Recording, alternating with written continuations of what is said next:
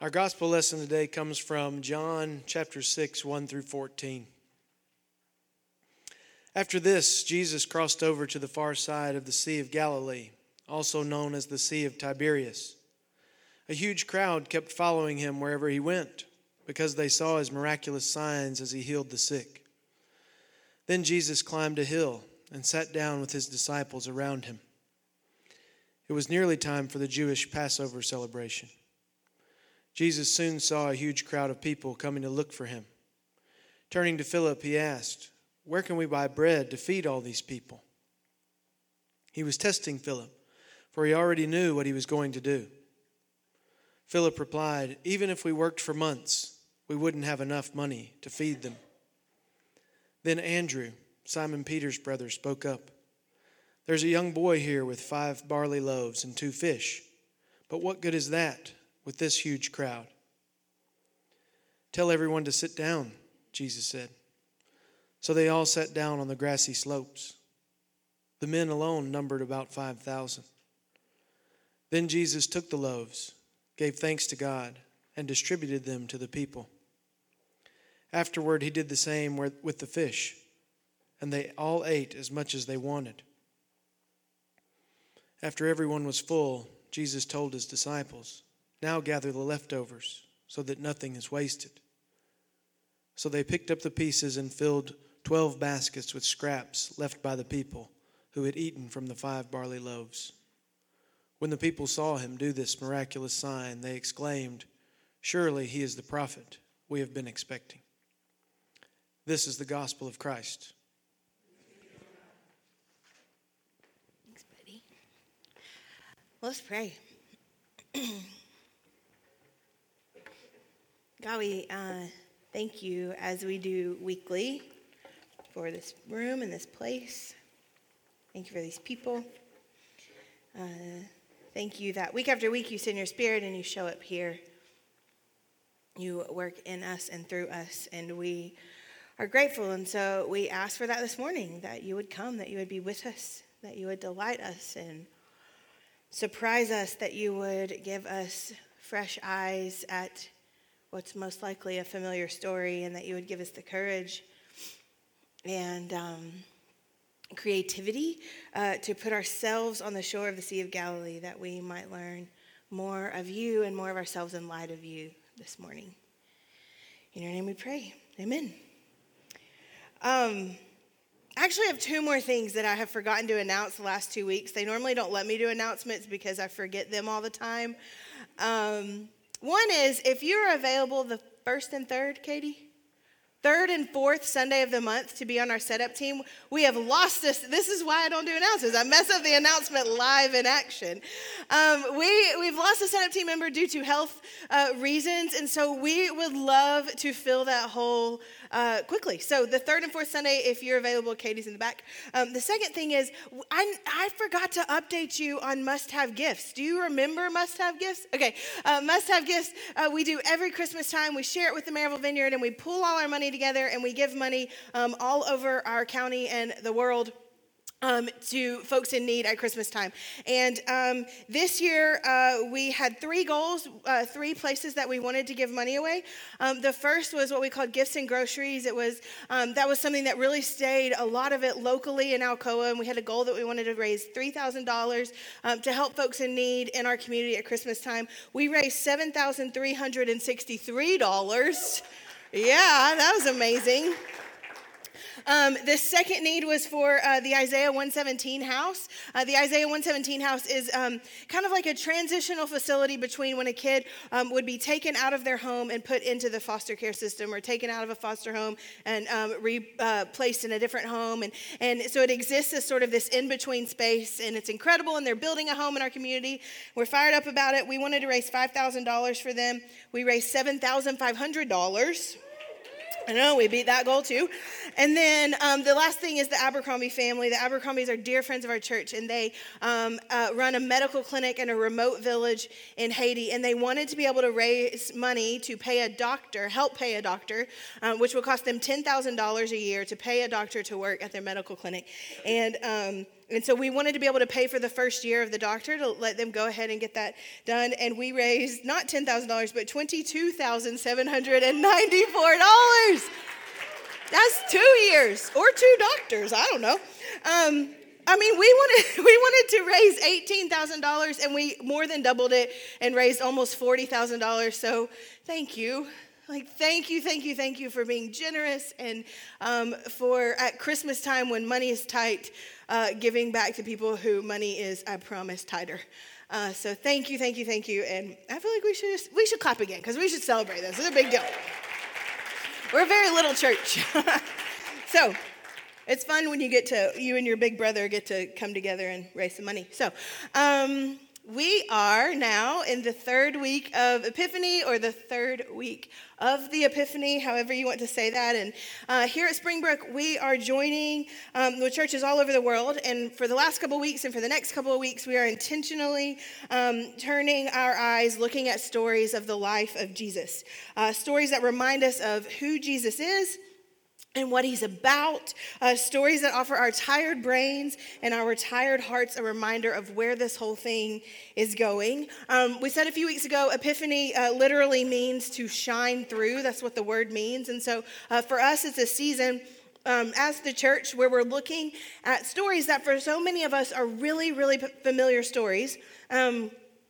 And we want to sit in them, these familiar stories, trusting that new things will shine through the old stomping grounds, that we would trust and hope that God would surprise us through things that we think that we probably already know. And so my guess is today's lesson that Kyle read to us is probably a really familiar story to you, even if you didn't grow up in the church or haven't been around the church much. Oftentimes this story of Jesus feeding 5,000 people shows up kind of all over the place, and myths and rumors and art and movies and all kinds of places. So I really, as we look at our story this morning, I really just want to kind of move into the story and feel the movement of the story, work our way through it, taking some glimpses at what these moments with Jesus and the disciples and a whole crowd of people would have looked like. But before we jump in, there's something that is really distinct about the story that Kyle read to us this morning. There are a lot of stories of Jesus that appear in multiple places all over the Bible, but this is the only miracle outside of the resurrection that exists in all 4 Gospels. So Matthew, Mark, Luke, and John, all 4 of them, this is the only story, miraculous story outside of the resurrection that all 4 of them tell across the board. And I think that's really, really interesting. I don't think it devalues other stories that don't make it into all 4 books, but I do think it's worth noting that there was something about this day and something about this story that all 4 writers of the gospel were so moved by, or so marked by, that they couldn't have left it out. That all 4 of them felt like this was the essential, can't end up on the cutting room floor, this story had to be told. And so with that in mind, there are so many things that we could say about this story. For a little while, I planned on just spending 1 month in one story because we could tell it 4 different ways, but I'm not going to. But we're just gonna move through it this morning. We won't hit everything, but I hope we'll hit some really good stuff. So when we pick up in John chapter 6, where Kyle read, Jesus and the disciples, they have pulled away and they are crossing the Sea of Galilee to be alone. And so to offer a little bit of context, if we would read back a few verses or read in the other stories right before this moment is happening, word has just gotten to Jesus that John the Baptist has been murdered. And so John the Baptist, he's Jesus' cousin. We talked about him last week. Last week we left him baptizing Jesus in the Sea of Galilee. And this week we find Jesus crossing the Sea of Galilee to mourn the death of his cousin. This week our scene begins right after he's been killed. And John the Baptist dies he's beheaded in a drunken pact with a powerful man and his daughter. And so we have Jesus, and he's pulled away from the crowd by boat. And he's crossed a sea, and he has climbed a hill, John told us, All of these things in order to rest and to mourn the death of his cousin with his closest friends. And this may be a really obvious side note right here in the story, but Jesus, everything that we read about Jesus doing really happened in a 3-year period. Jesus' ministry existed for 3 years on earth, and the writers of the Bible include numerous times that Jesus pulled away to be quiet and alone and to rest. In Luke's gospel, Luke says that Jesus would often slip away into the wilderness to pray. And I just feel like if Jesus did, again, the obvious side note, but if Jesus did all of the stuff that he did in 3 years, and if he found plenty of time to rest, then rest might be a prescriptive thing that some of us need to hear. That some of us might need to hear that it is a good thing to rest when things get wild, and it is a good thing to take time to mourn when things are heartbreaking. Maybe that's just a side note for me, but I thought maybe it might be for more of us, that Sabbath is a prescriptive thing of Jesus, not a descriptive thing of Jesus. It's absolutely for us. That was for free. Okay, back to the story. Jesus and the disciples, they've pulled away, and they cross the lake, they go up on the hill, and the crowds still find them. Like, they've gotten as far away as they can, the crowds still find them. John tells us in this story and in plenty of others that crowds followed Jesus everywhere that he went. They were curious about him, and they saw him healing people, and they were curious about what he had to say, and so they followed him everywhere. Mark, when he tells the story of this moment in his gospel, he says that when Jesus saw the crowd, he looked at them, he looked at all of the people, and that he sighed a deep sigh, and that he felt compassion for them because they were like sheep without a shepherd. And I love that. We find Jesus, he's pulled away to rest, and yet he ends up going back to the crowd. And I think it's important that we understand that Jesus isn't drawn to the crowd out of compulsion, but that he's drawn to the crowd out of compassion. Jesus was moved to compassion from deep in his guts to spend the day preaching to and healing a whole crowd of people. So late in the afternoon, the disciples, they come to Jesus and they say, "Stop talking. Send these people home." There's a signal that one of our staff members has for me when I'm rambling on. The stop talking. Send these people home. It's a thing. So they come to Jesus. They say, "Stop it. Send these people home. They are hungry, and we're in the middle of nowhere, and they need to find somewhere to stay, and they need to find something to eat. Go send them home." And then John tells us that Jesus asked Philip. He asked him this question: "Where can we buy bread for all these people?" And Philip replies, "Seriously? Seriously? That would cost us so much money. We don't have enough. We do not have enough money to feed all of these people." That's Philip's response. And so we learn from the other Gospels that the way Jesus takes Philip's answer is that he issues a challenge to him. He says to the disciples, "Then go around and find whatever you can, and you feed the people." Philip's over here just trying to be thrifty. And then Jesus issues him this challenge. You go, okay, well, if we don't have enough money, then you go feed them. You find a way to make this happen. And so then John tells us that Andrew, the brother of Peter, he finds a boy in the crowd with a sack lunch who's willing to give up what is his in order to make enough for everybody else. And in my mind, it's so appropriate to me that it's a kid who shares his food. It's so appropriate to me that it's a kid who shares his food, because only a kid is naive enough to think that the amount of food he has to give Andrew is helpful, right? Only a kid would think that. This is not the only time in the scriptures that a kid becomes like this perfect picture of faith. Here's the thing. There is no way in a crowd of 5,000 people that this is the only food there, right?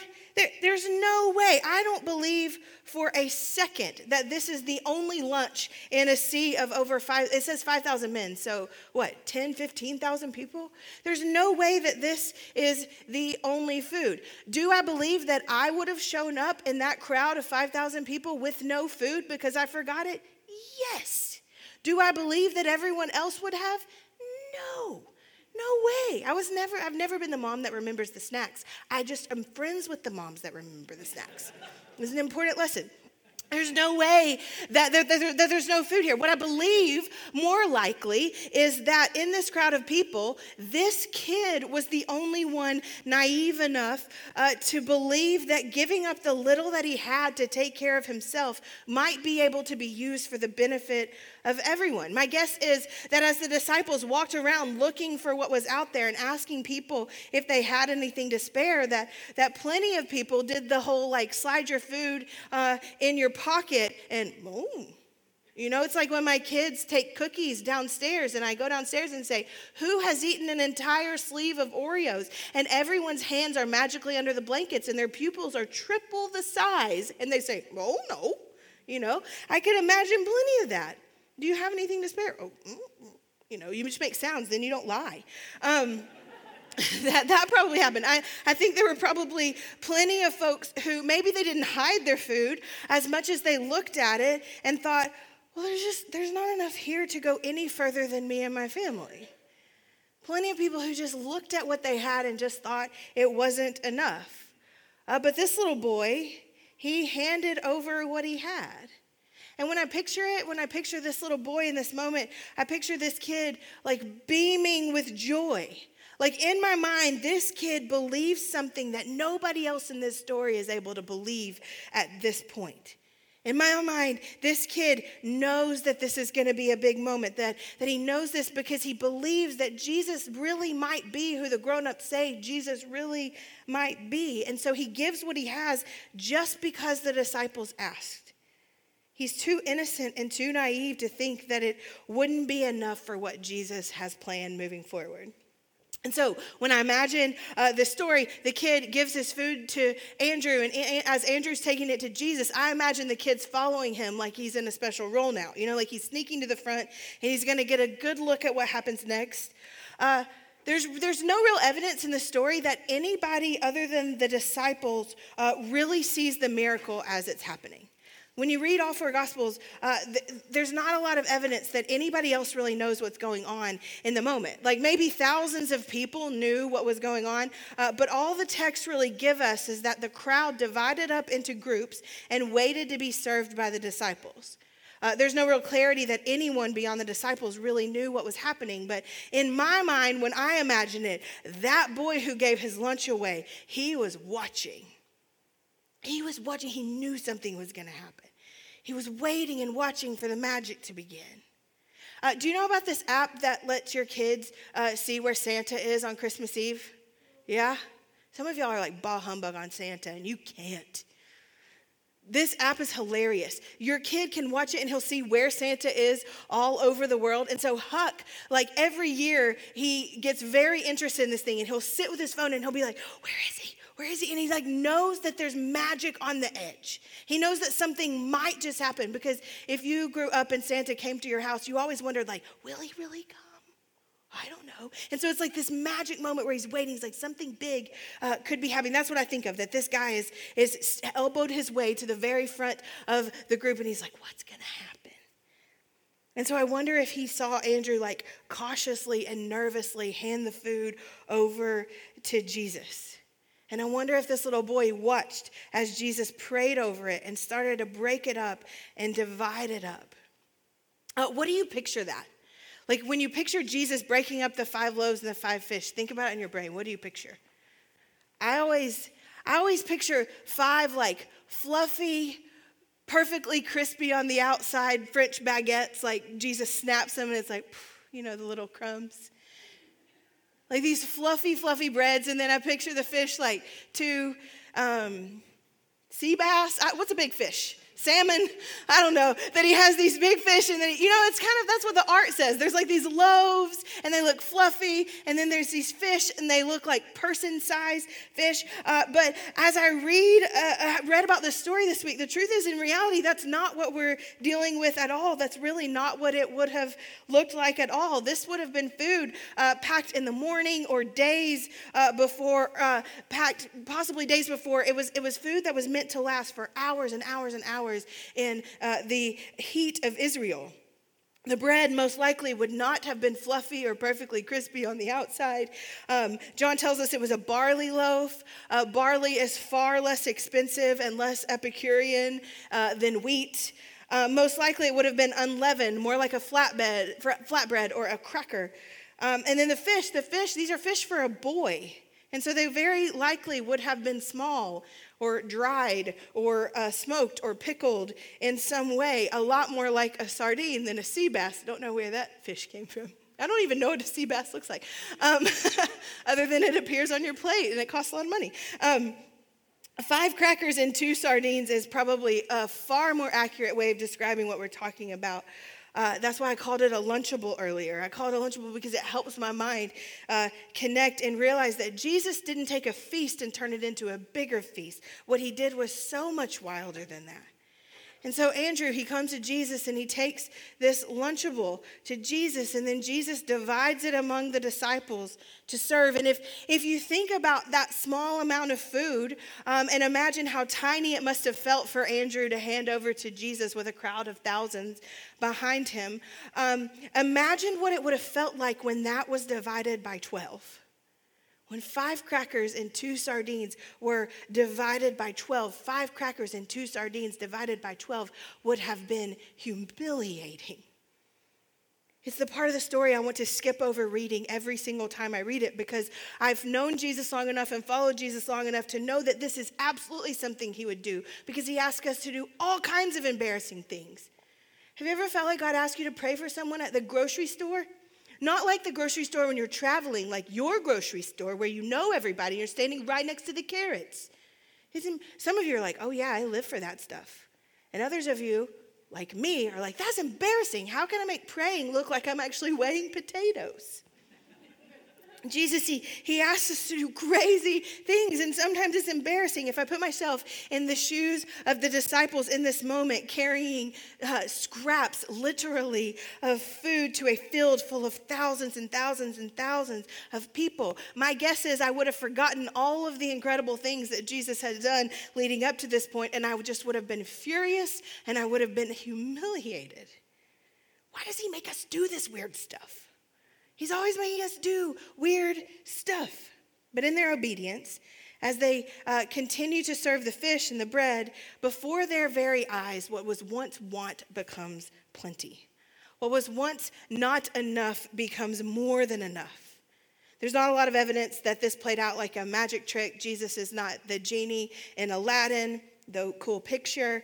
Luke's gospel tells us that it's during the meal that Jesus was continuously handing the disciples bread and fish. And so a little bit at a time, 5 crackers and 2 fish becomes a feast. Little by little, it becomes enough.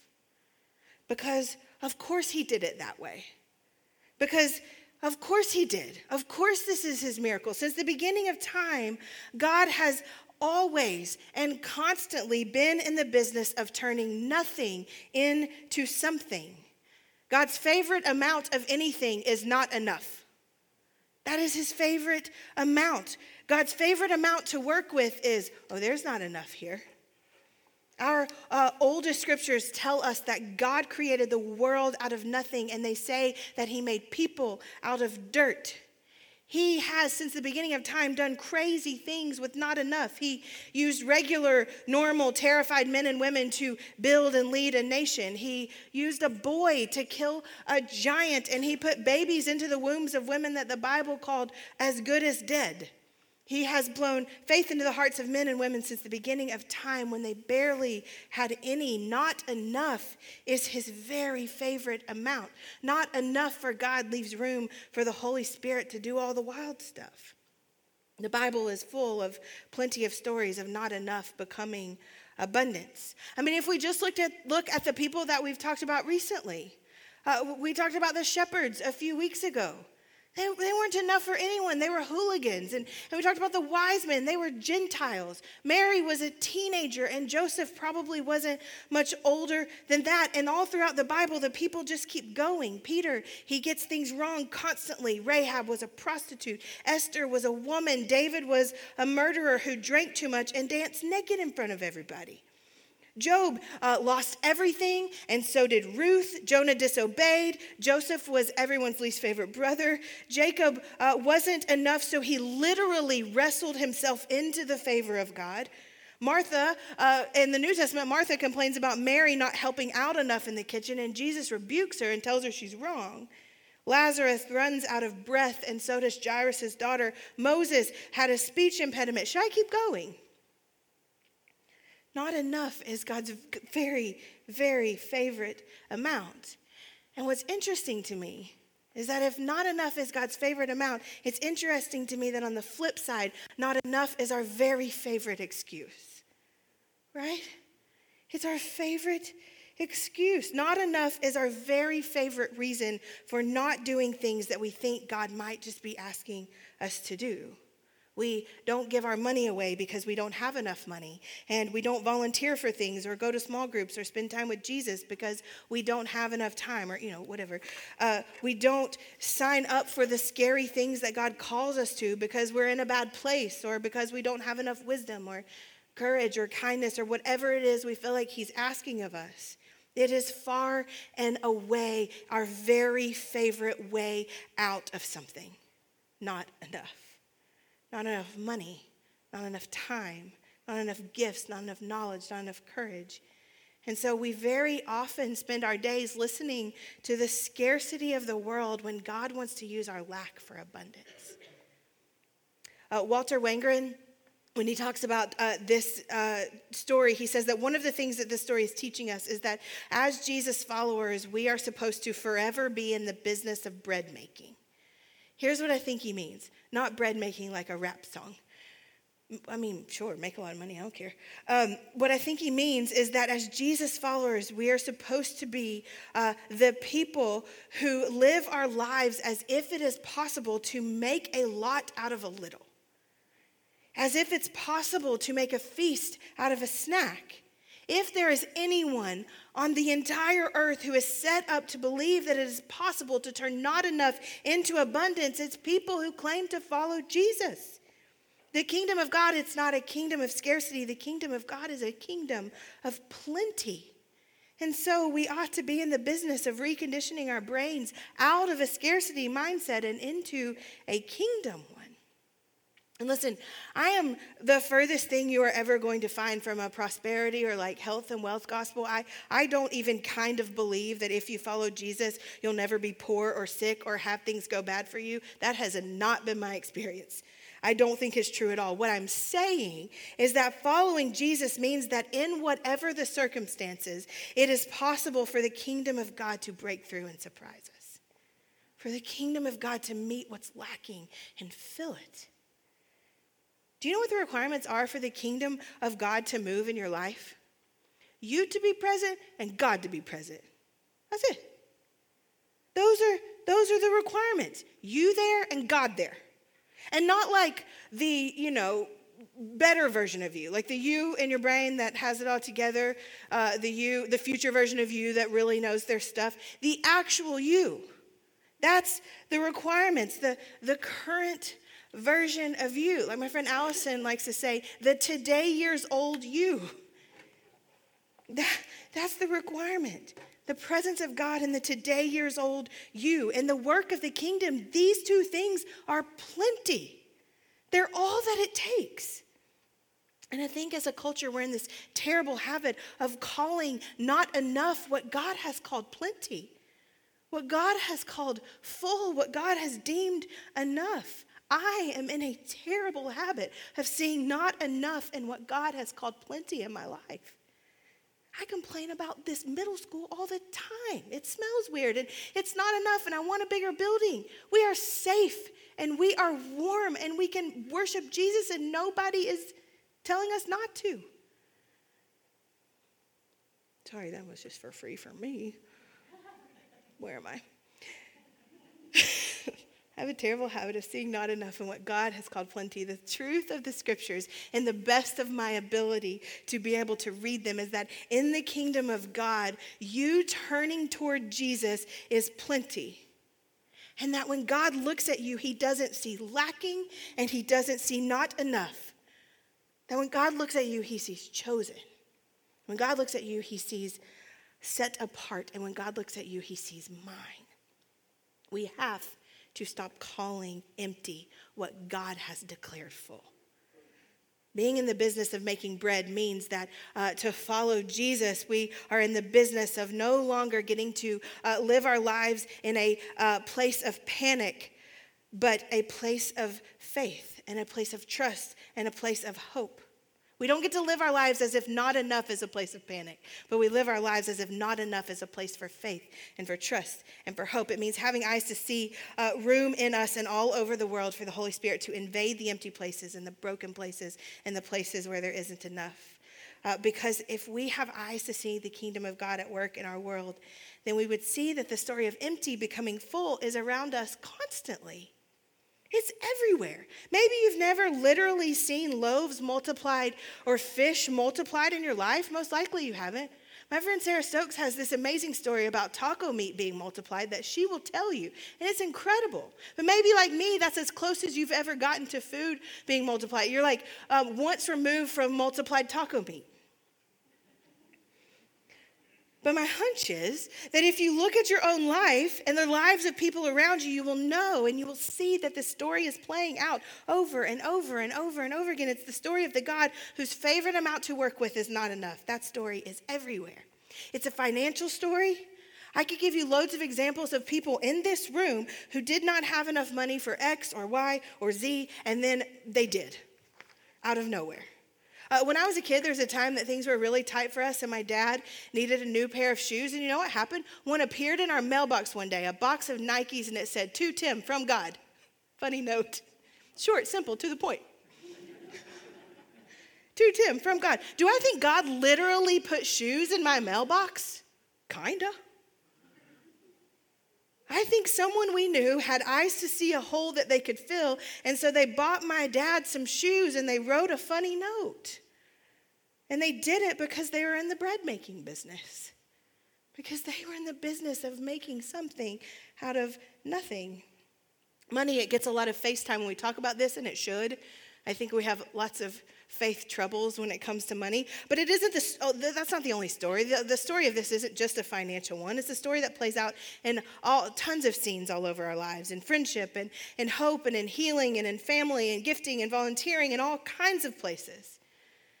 In the Bible, Jesus, he takes a snack pack and he turns it into a buffet, and he takes dirty feet water at a wedding and he turns it into the best wine, and he takes spilled perfume from a woman and he turns it into this like beautiful priestly act of girl power to be remembered forever.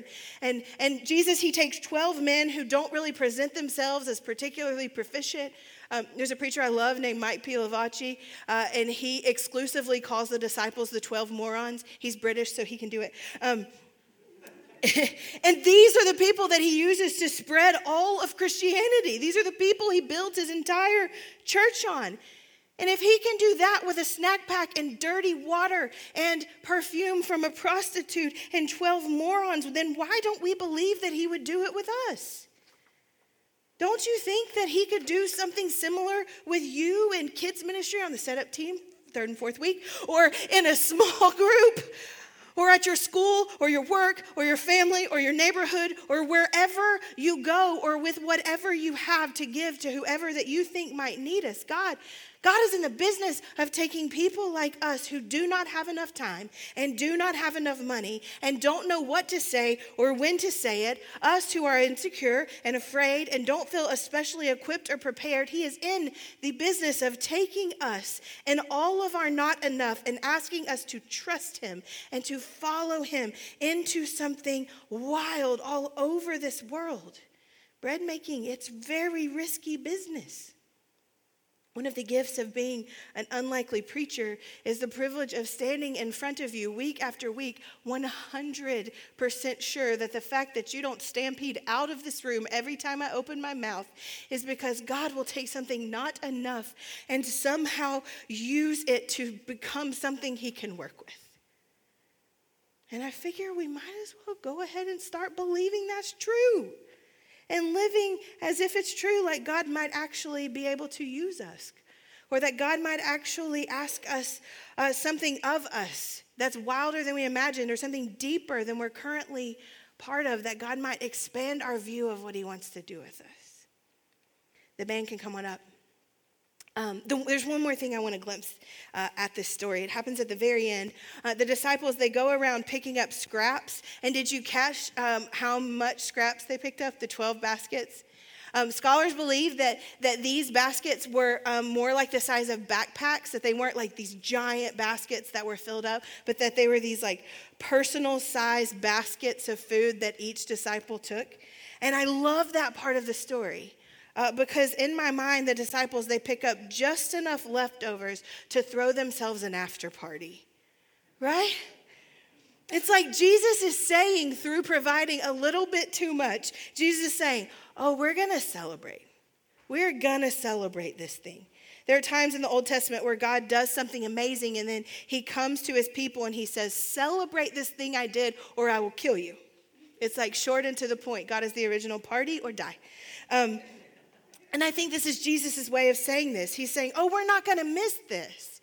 We're going to celebrate this. We are going to celebrate when very little becomes plenty. We will celebrate this. And I wonder if that's one of the reasons that this miracle stands out so much that it's included in all four Gospels. Because you can throw a really good party with leftovers. I have a friend whose work hosts a lunch every year that's catered by the Olive Garden. It's a fine Italian establishment, if you don't know. I mean, fine, literally. But they cater this work party. And one of my favorite texts to receive in a year is when he sends out a group text and he says, I've got a bunch of noodles, I've got a bunch of sauce and some sausage. I didn't even know they had sausage. You bring the salad and you bring the wine and you bring whatever else you need to, and let's have a party. And you know what we do when he sends out that text? We have a party. Because it's worth celebrating plenty. And you can throw a really good party with the leftovers. I think we would be wise in this story not to miss the rest at the beginning of it. And we would be wise in this story not to miss the work in the middle of it. And we would be wise in this story not to miss the celebration at the end of it. We're going to take a few minutes and be quiet. We do this every week. Selah. We're going to pause and breathe. There'll be verses on the screen. You can read them if it's helpful, or just close your eyes or be quiet. Whatever works for you is fine. I have two questions for you. They're this. Where in your life are you calling empty what God has called full? Where in your life are you saying there's not enough when God has said there's plenty? Second question, where in your life do you live from a place of scarcity when God has asked you to live in the faith of abundance? Let's pray.